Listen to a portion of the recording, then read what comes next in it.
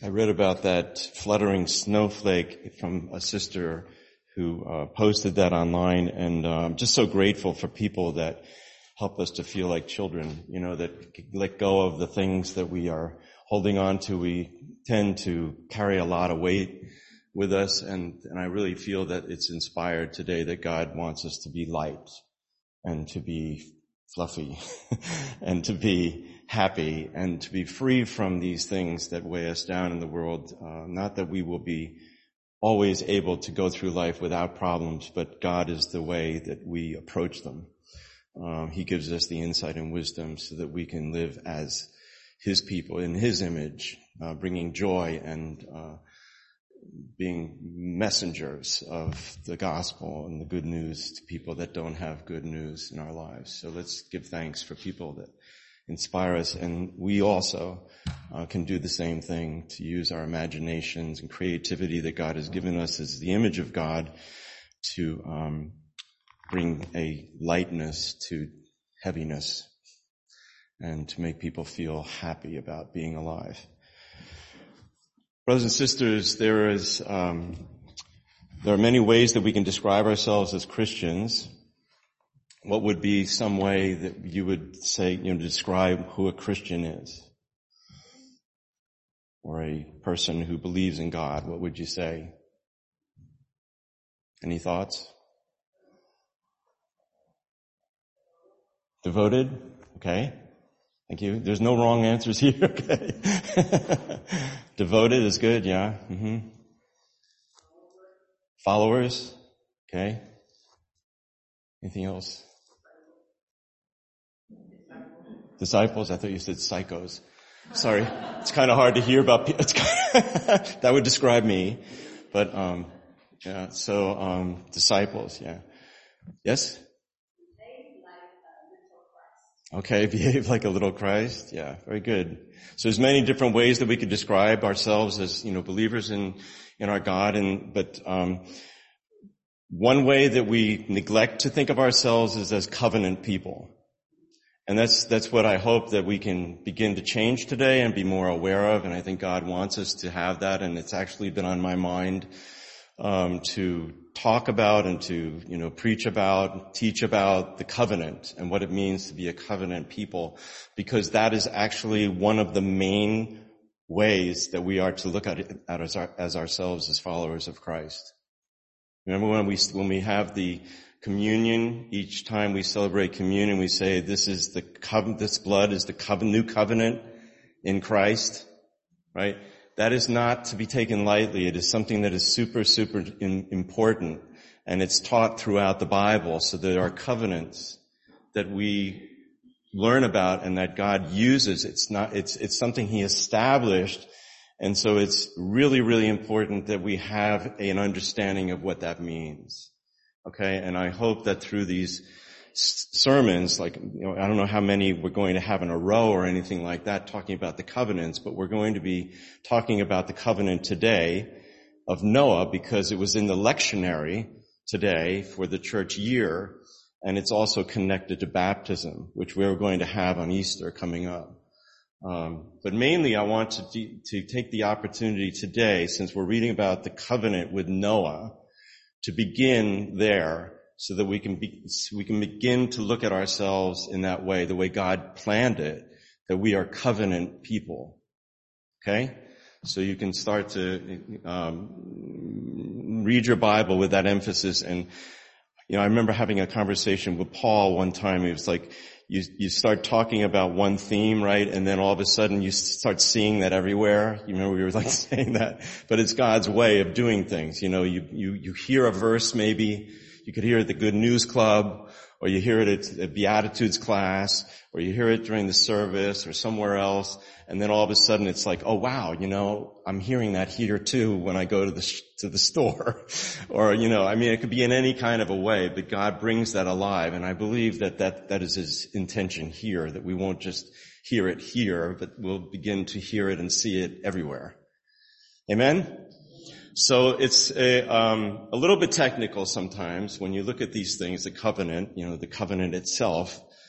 describing it has caused a lot of people to come up with different ideas of what that means. But I came to a place today where I feel pretty confident that we can talk about this in a way that will help us because it is based on God's Word.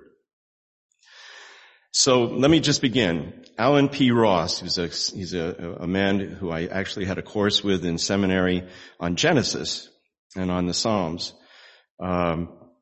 A great man of God, very learned, and I pay attention to what he has to say.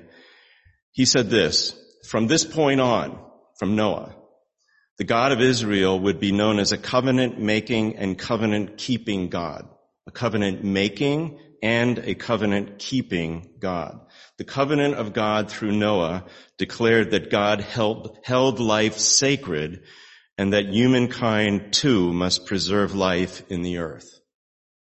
Okay, so God holds life really, really sacred.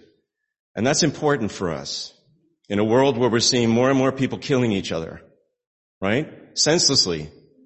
Kids, high schoolers this past week, shooting people, killing a woman. That's what we see here. But God holds life sacred.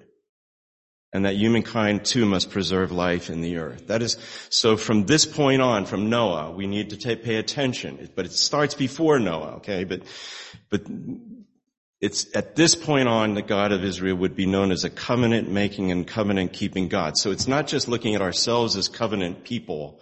It's looking at God as a covenant-making and covenant-keeping God. So if you want to talk about God, you can start to talk about Him in that kind of a way. I worship a covenant-making and a covenant-keeping God. He keeps promises. He makes promises that He keeps. Right? That's a very simple way of looking at it, but there's more than that. So what is a covenant? How do we define the covenantal relationship of God to His people? Okay, so first of all, what is a covenant? A guy named Palmer Robertson wrote it this way, and I like this description, although it's kind of difficult to grasp sometimes. A covenant is a bond in blood, sovereignly administered. It's a bond in blood, sovereignly administered. So a bond, we know what we're talking about, right? It's something that's brought together, right? In blood. Right? So there's something there that is actually, very, very important because blood is important, isn't it? I mean, there's something that's talking about life there. Life and death, actually. And it's sovereignly administered. It's administered by God. So sovereignly, we're talking about the sovereignty of God. Administered. So it's brought into being through Him. He establishes that, okay? So when God enters into a covenantal relationship with men and women, He sovereignly institutes a life and death bond. He is making a bond. The result of the covenant commitment is the establishment of a relationship between God and men. So God is, through the covenant, He is establishing His relationship with us. Okay? He's establishing relationship, and relationship is very relatable, right? It's something that we need to see ourselves. We are not just these people who wander around in the world that God has placed here and we're doing our own thing. He establishes a connection to us through this covenant. And He makes covenants throughout the Bible with people to show them that He is a relational God. He wants a bond with us, and He's willing to put His life in it. And when you see that, and I don't know about you, but when I read this definition that Palmer Robertson wrote, a bond in blood sovereignly administered, I would say that reminds me of Jesus on the cross. Right? That God is making a covenant with us through His Son, and He's putting His blood in it. I'm sealing it with the blood of my Son. Right? And that gets our attention here, right? It takes us away from this wandering kind of a thing, and we say, hey, this God loves me. This God cares about me. He's willing to put His blood into it. Right? And I have blood going through my veins, which reminds me that there's blood that gives life, right? And God is giving that life to me. Right? So at one point, Okay, so the result of a covenant commitment is the establishment of a relationship between God and men and women. It might take a variety of forms. One point is a verbal oath. We just heard it in the Bible that God is saying, I'm establishing my covenant with you. Right? So it's verbally stated. But another point is a symbolic action that could be attached to it. So God pronounces, he establishes a covenant with Noah, and that is the verbal part, and then the symbolic part is right there.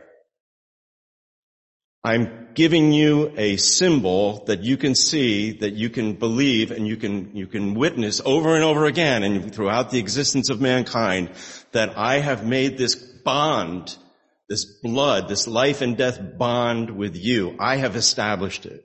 I am there and I'm going to see it through. And that leads to Christ. From the time of Noah, he is making that statement to mankind. I'm committed to you and I'm going to bring it into being through my son. And he is found in that rainbow. That rainbow is his grace. And we go around in our world and we see a rainbow and we say, oh, look at that beautiful rainbow. And what we should be saying is, I see the covenant of God. I see the covenant of a covenant God, and I am a covenantal person. I am a believer in Jesus Christ, and that makes me a part of a covenant. And man, that can open up conversations. That can open up conversations because we are not just saying things the way we normally say them. We're bringing in an important aspect of our biblical training. We were singing a song today about that, being trained. Right? The Bible trains us in the things that are important that we need to realize in our lives and that we also give to other people. And those things stick, just like the snow on the ground. Those stick because they're foundational truths of God's Word, and we need to be educated in those. It grows us as a church. It can't be helped. There's nothing that you and I can do to keep it away because it's foundational and it's true and it's long lasting forever. And those truths are the ones that we put our lives into. Right? And so we want to be attuned to these things in the Bible that are teaching us how to be grounded in this world that is all over the place. And people seem to be all over. That's what it was in Noah's time. Everybody was doing whatever they wanted. They disregarded God, and that's why he brought the flood. It was enough. It was out of control. All of these things are happening like that. And so God said, enough. But I see this man, Noah, and I am going to use him and make a covenant with him and begin anew. And we have come from that time all the way, from his time to now. Right? But God made this covenant with him. So let me just go into a little bit more of something else. There's something that happened. Actually, a covenant was made in the book of Genesis before this, and we look at Genesis 3:15. There is a curse on the serpent. Okay, so we need to shift gears a little bit and go back to the time in the garden when the man and woman have sinned against God. And there is an incredibly crucial moment here that we have to pay attention to, and we also have to be in touch with when we think of ourselves as Christians. We have to understand what is happening here so that we understand our faith in Jesus Christ and what God has done, okay? So this verse says, I will put enmity between you and the woman. God is talking to the serpent who has deceived man and woman, right?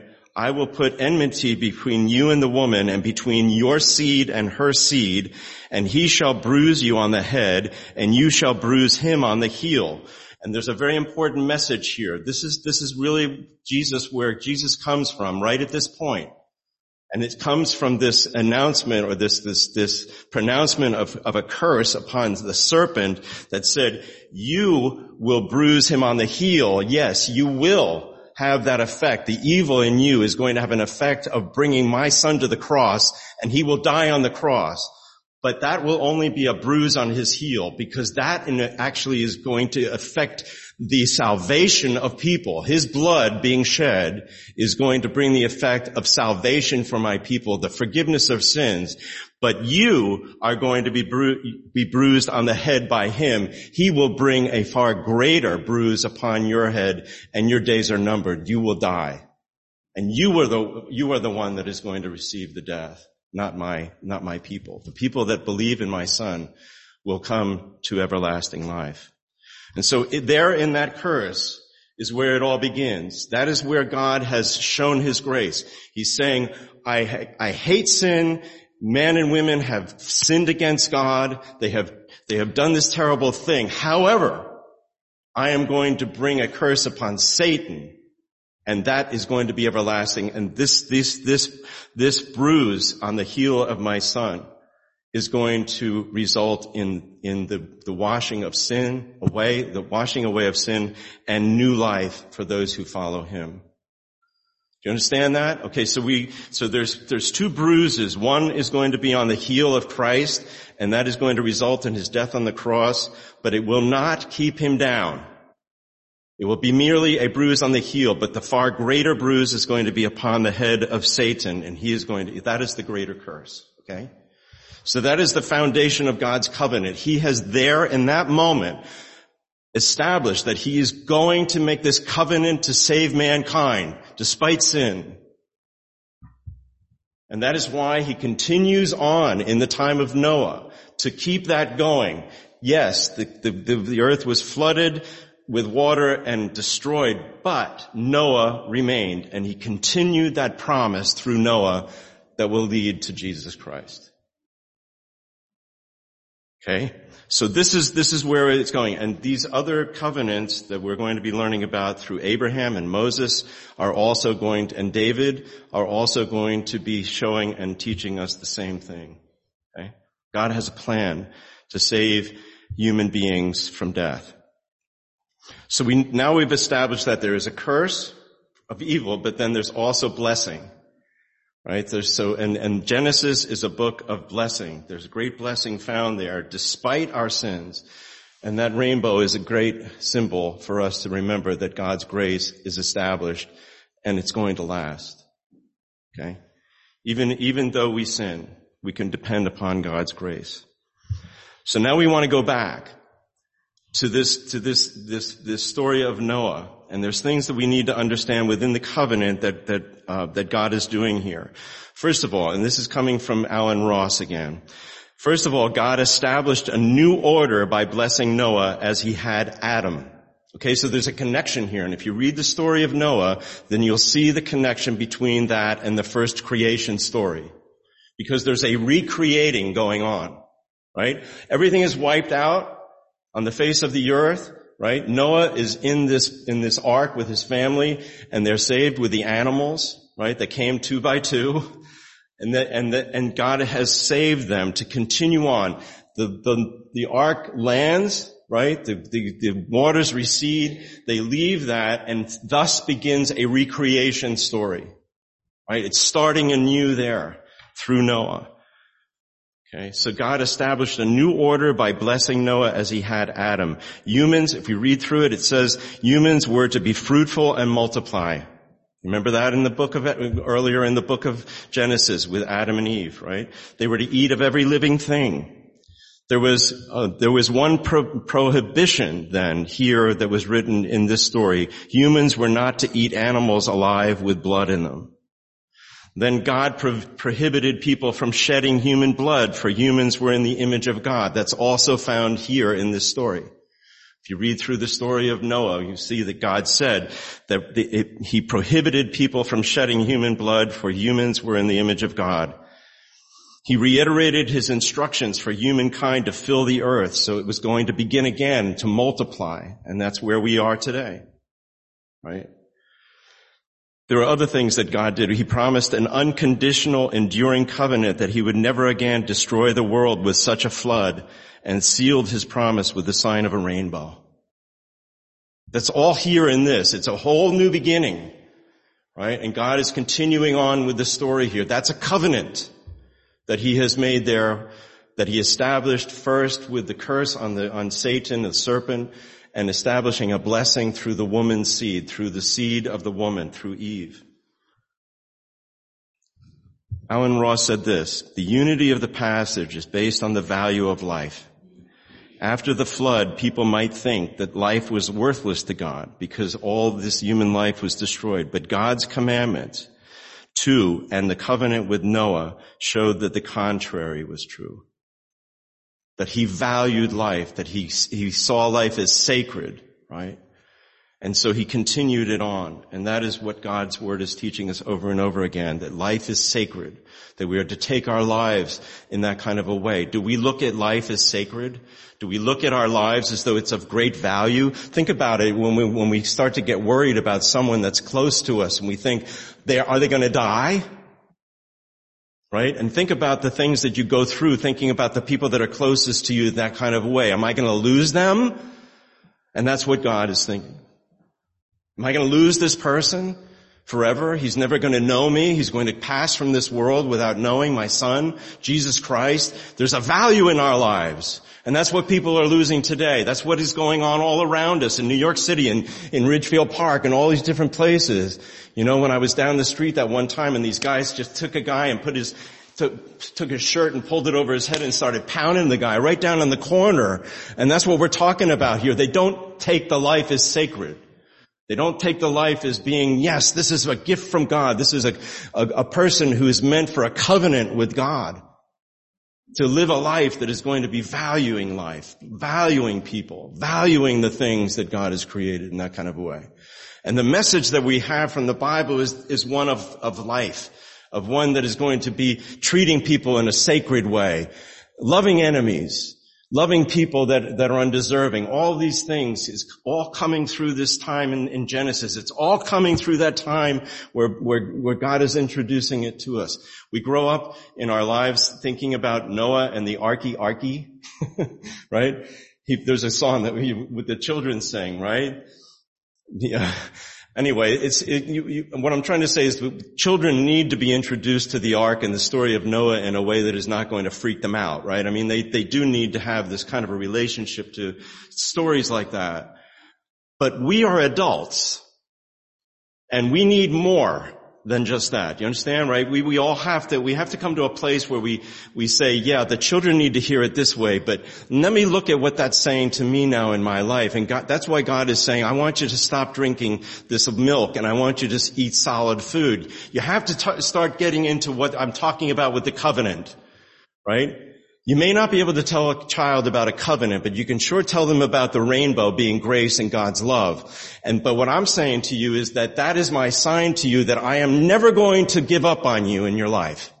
That you, no matter what you go through in your life and the troubles that you're going through, I am going to be there for you because I am a covenant God. And I have established that. And the bond that I make with you is one in blood. And I'm putting my son's life in it. And then it starts to sink in. Then you start to feel like, wait a minute.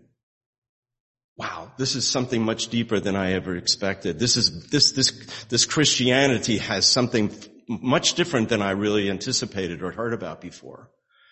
This is about me and my body and my veins and the blood going through me and my brain and my soul, all these different things that I'm made with that seem to be so important to me. And I'm always thinking like nobody understands me and nobody really understands what I'm about. Well, God does. And that's what he's talking about here. I know you. I made you, I created you, I gave you that life, and I'm committed to it, and I'm giving you my word and my promise on it, and I'm giving you symbols of that. In a few weeks, we have a cross up there. It's going to be right here, and that cross is going to be one of those symbols of the covenant. Right? We think about the cross, and we want to think about it in that kind of a way. So, let's come back to the definition and apply this definition to Noah. The definition is a bond in blood sovereignly administered. So how do we see this in Noah? Well, first of all, God will destroy man from the face of the earth. That's life or death, right? Noah will find grace, favor in the eyes of the Lord. That's what it said, that he found grace in the eyes of the Lord. Okay? So that is the life. Right? So it's life and death. Life and death bond sovereignly administered by God. Life and death are at hand here through the judgment of God for the seed of Satan and the life-giving grace of God for the seed of the woman. Okay, so we have the curse, right? And there's that judgment on all the earth, but then there's also the grace of God that continues on through the seed of the woman that is eventually going to lead to Jesus Christ. Okay? So also in Genesis 9:6, God says, whoever sheds man's blood, by man shall his blood be shed. Life and death are definitely involved in this covenant. Right? Well, there's one more thing I want to say, a couple more things I want to say about this covenant before we go on. A covenant can be conditional or it can be unconditional. And this one is unconditional, right? This covenant with God is not dependent on whether or not human beings believe and do what God wants all the time. His covenant continues, right? Which means that you and I can mess up and we can sin and we can do things wrong, but God's covenant continues on. It's not dependent upon whether or not I do everything right. And that is what grace is about, isn't it? It's saying that I have grace toward you just like a mother would have toward her child if they do something and they're waiting for them to do it and you're thinking, when are they ever going to learn that? But you don't stop, right? Your grace continues on and they know that and they kind of take advantage of it. But, and we all do. But the thing is, this is continuing on and that's really unconditional. A mother's love is unconditional, right? They look at their children and they're driving me crazy, but I love them. And I want them to do well, and I want them to know God, right? So it doesn't depend on human obedience to the laws given to Noah. Rather, I like the way it was put. Men's and women's compliance with the laws allow them to live and enjoy this covenant. If we do what it says, then we enjoy the blessing that comes from the covenant. But God is not going to force us to do it. It has to come from our hearts. It has to come from our will, saying and seeing this great God who has established this covenant with us and wants to see us live lives that are filled with grace and joy. That is the emphasis, right, in our faith, to say that God, why would I want anybody else? Why would I want to do anything else? You have given me so much and you are so great and my life is dependent on you. Why would I want to go away from you? Right? And so he makes this covenant. He says, I'm there for you, even if you turn your back on me. But if you want to be blessed in your life, you need to turn your face toward me again. And you need to follow my ways, because my ways lead to life. But sin leads to death. And that is the covenant there. It's unconditional. But there's great blessing when we do it. When we keep our part in it. Okay, so let's look at God's grace displayed in the rainbow. Okay, this is the last section here. God's grace displayed in the rainbow. I was mentioning in verse 6:8, chapter 6:8, but Noah found grace in the eyes of the Lord. That is the emphasis here in this story. Yes, there's judgment on all of the people of the earth. They were wicked and they died. God brought all of this and it broke his heart to do so. But Noah found grace in the eyes of the Lord. And we see that, the importance of faith, right? He was a righteous man. He was not a perfect man. He found grace in the eyes of the Lord. There was a man named Gerhard von Rad, and he wrote that the word for the rainbow in the Bible is a word normally used for a battle bow. So not just it's not a rainbow, it's a battle bow. And he suggested that the colorful rainbow indicates that God has laid aside his battle bow after the flood, a token of his grace. And so this bow that we see up in the sky, was a word that was used normally for a battle and waging war and doing all these kind of destructive things. And God took that and he made it into something beautiful. And the rainbow that we see over the earth is also a worldwide proclamation of the gospel in the present age. It's seen everywhere. It isn't just over our heads. It's over everyone's heads, over all the earth. It's in the sky. It's being shown throughout all of the world.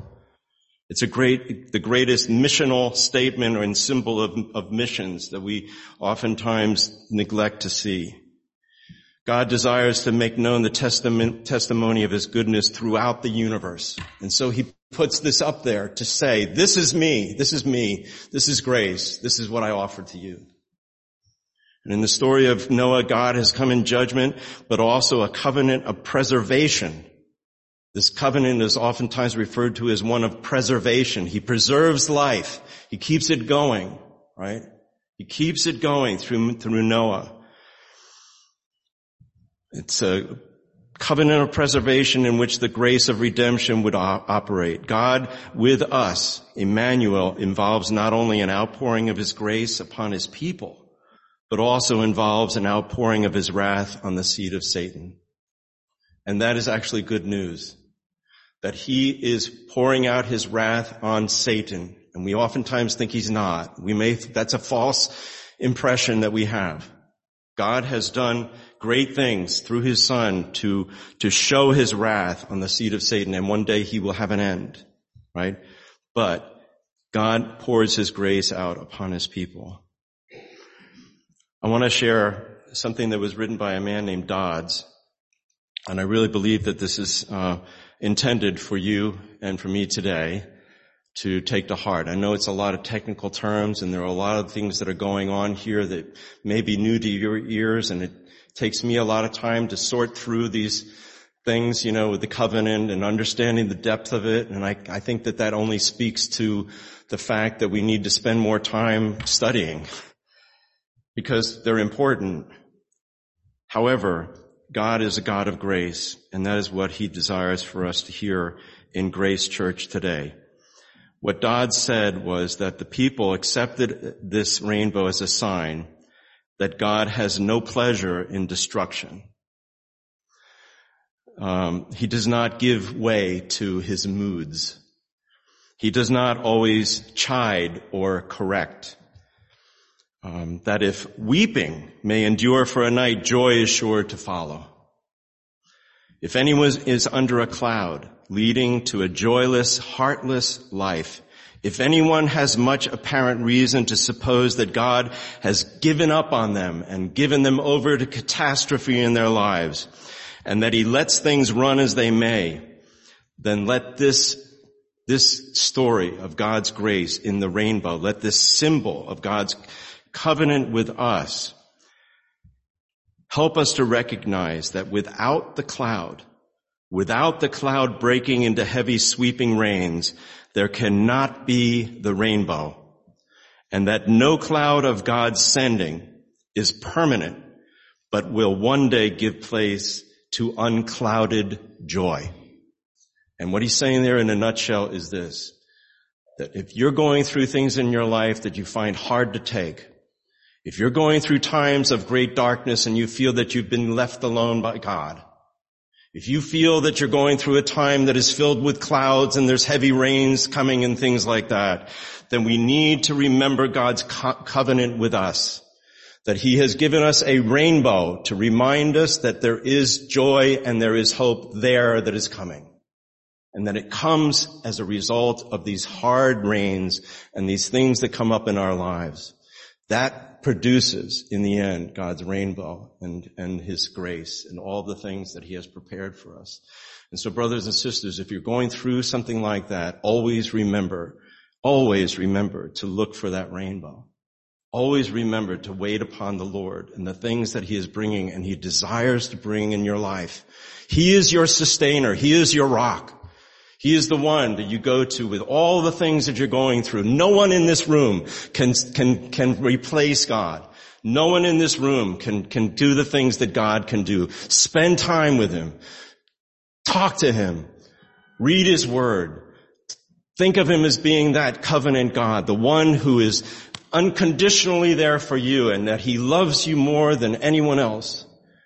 And give him your life.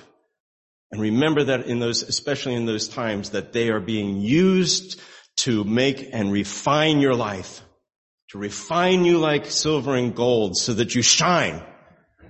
And God uses those times that we go through. So take hold of his hand and walk with him and let him show you the way to everlasting joy.